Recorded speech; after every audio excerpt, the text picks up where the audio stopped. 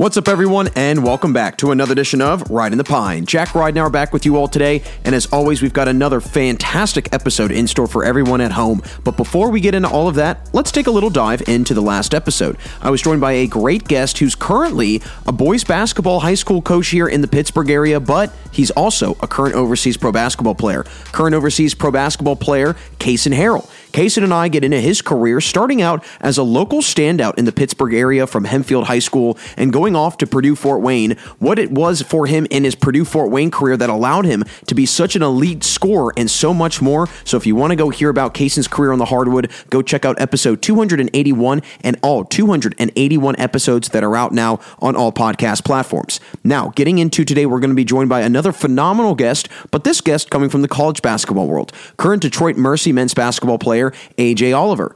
AJ and I get into his career in basketball and what ultimately led him to wanting to continue his career initially at Clemson and then what led him to transferring to Old Dominion and Detroit Mercy, the impact that both his mom and his dad have had on him in basketball, and so much more. So if you want to hear about AJ's journey in basketball, don't go anywhere because here comes AJ Oliver. So with that, folks, let's make our way into our show for today. So as always, be sure to find your favorite seat here on the bench with me, sit back, relax, and enjoy the show.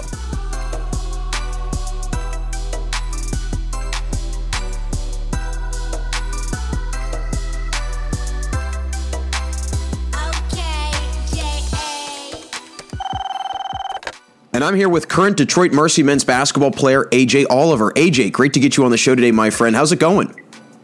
It's going well. I actually just got out of class, so now I got something to eat and probably going to head to the gym later on today. That's awesome, man. That's great, man. How was class this morning? Yeah, it was, it's class, man. It's a poetry, a study of poetry class. It's an intro. I like it because, I get a chance to read a couple of different things that I haven't been able to for obvious reasons because of basketball. But, it's enjoyable for a little bit, and then the guy talks a little bit too long, and then you kind of feel yourself getting a little sleepy, and, it's a whole ordeal. Yeah, man. Hey, listen, I'm not too far removed from being a student myself, so I do know the dog days of January, February time, beginning of the second semester. You're like, okay, I would like the weather to be a little bit nicer. I'd like to go outside and do some things. So I totally get that, my friend. But want to dive into just this season, first things first, and just how this year has been for you guys, and especially what's been working so well as of recently with winning 2 of the last 3. When you got a guy like Antoine Davis that can just spread the floor for you, make guys key into him, it really makes our job a lot easier. And so being able to just play off of him, and not only that, just, we've got guys like Gerald Liddell and Demezy Anderson who make this game at the 4 and 5 position just so easy to just be able to pass, play through them. Not only that, even just being able for me to just go out and grab rebounds, even though I don't even have to score like that. So it's a refresher to be able to play with guys who are not only just as talented as me, but some even better. So. And really, I think that's the way you improve yourself, right? When you're up against guys that are, comparable in talent and even better, and that's how you start to become even better yourself. So I think that it's been great that you've been able to do that. Not to mention, like you said, be around a player like Antoine Davis, recently being the second all-time leading scorer in NCAA history. What's it been like just being around him and kind of playing with him, but also kind of be along with him on this ride that he goes to trying to get to the mountaintop of NCAA scoring? Man, I've known Antoine since I was a kid, since I was about 5 or 6 years old. His dad, Coach Davis, was at UAB around the same time my mother had just gotten there. And so it was kind of like we began this journey as, 2 peas in the same pod, he after, about, I'd say, a few years of living in Birmingham, both of us were living in Birmingham at the same time, being able to play in Bartow Arena with each other, get shots up all the time, work out with his dad and stuff like that. I knew this was coming. I saw this coming more than anything in this world. Like I knew he was going to be able to be this type of player. And, some people were always skeptical about it. And I'm just like, look, man, he puts in the work, he puts in the time, he does everything he's supposed to.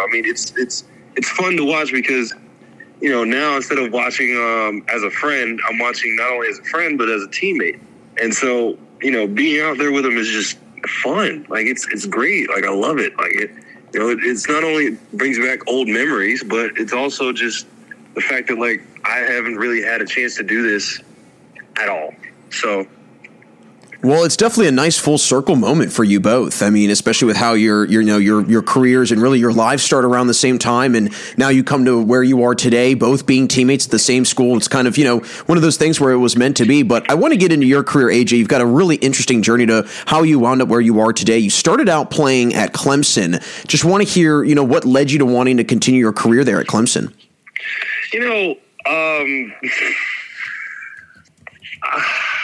This is always, my mom's going to hate this story.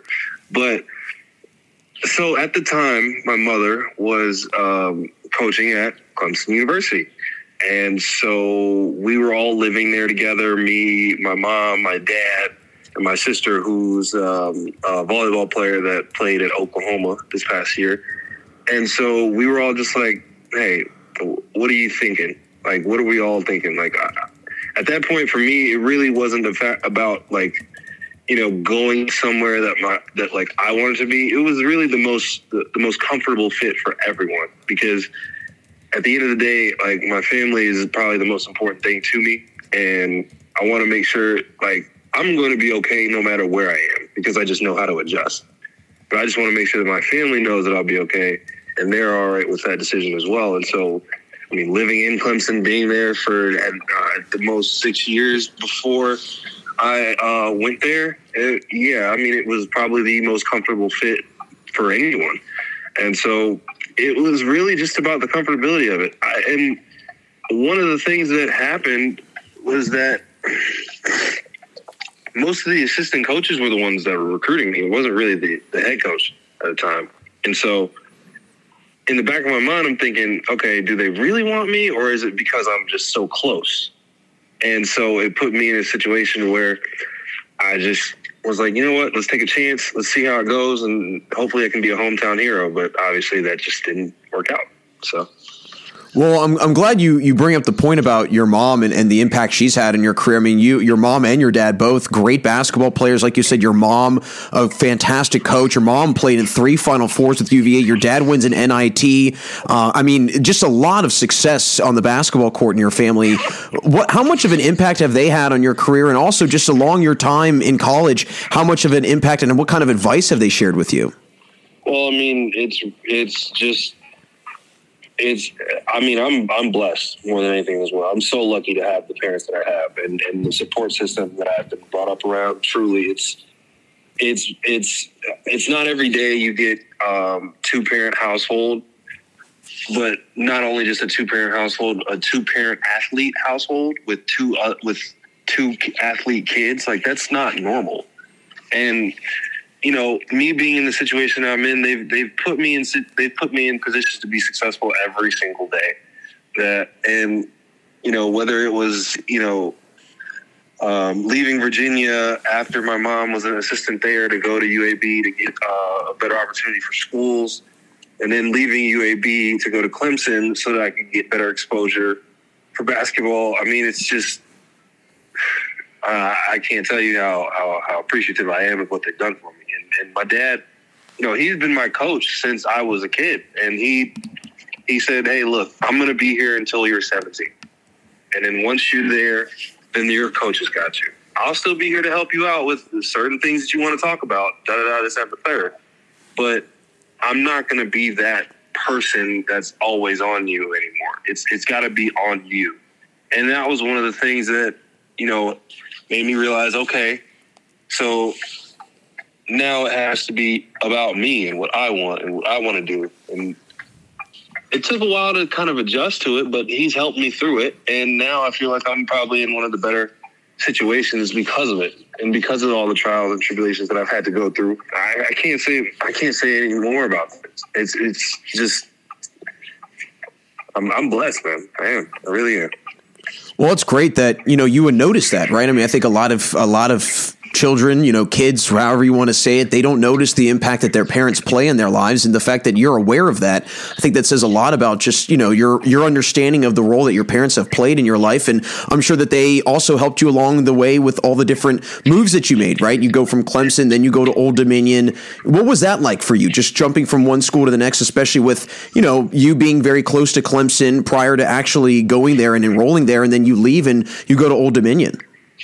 It was actually a seamless transition because all of my really good longtime friends in Clemson, they were the most supportive of my decision outside of my parents. And it makes it so easy when you have people that care about you as the person rather than you as the player. Because the Clemson move wasn't really about me playing. Like, I knew I was going to get playing time anywhere I was going to go, but it was really just about me moving on from, being in my nest and always being in the same position as, like, where my parents are. And so once I was able to do that, everything else came pretty easy. So, like I said, I've got a really, really good support system around me that has put me in a position that like gets me to where I am today. And without it, I don't know where I would be, honestly. I can't see myself anywhere else other than where I've been put, to be very, very honest with you. Well, along this journey that you've gone through, what has it taught you? What are some things that you have learned? Like you mentioned, your ability to adjust.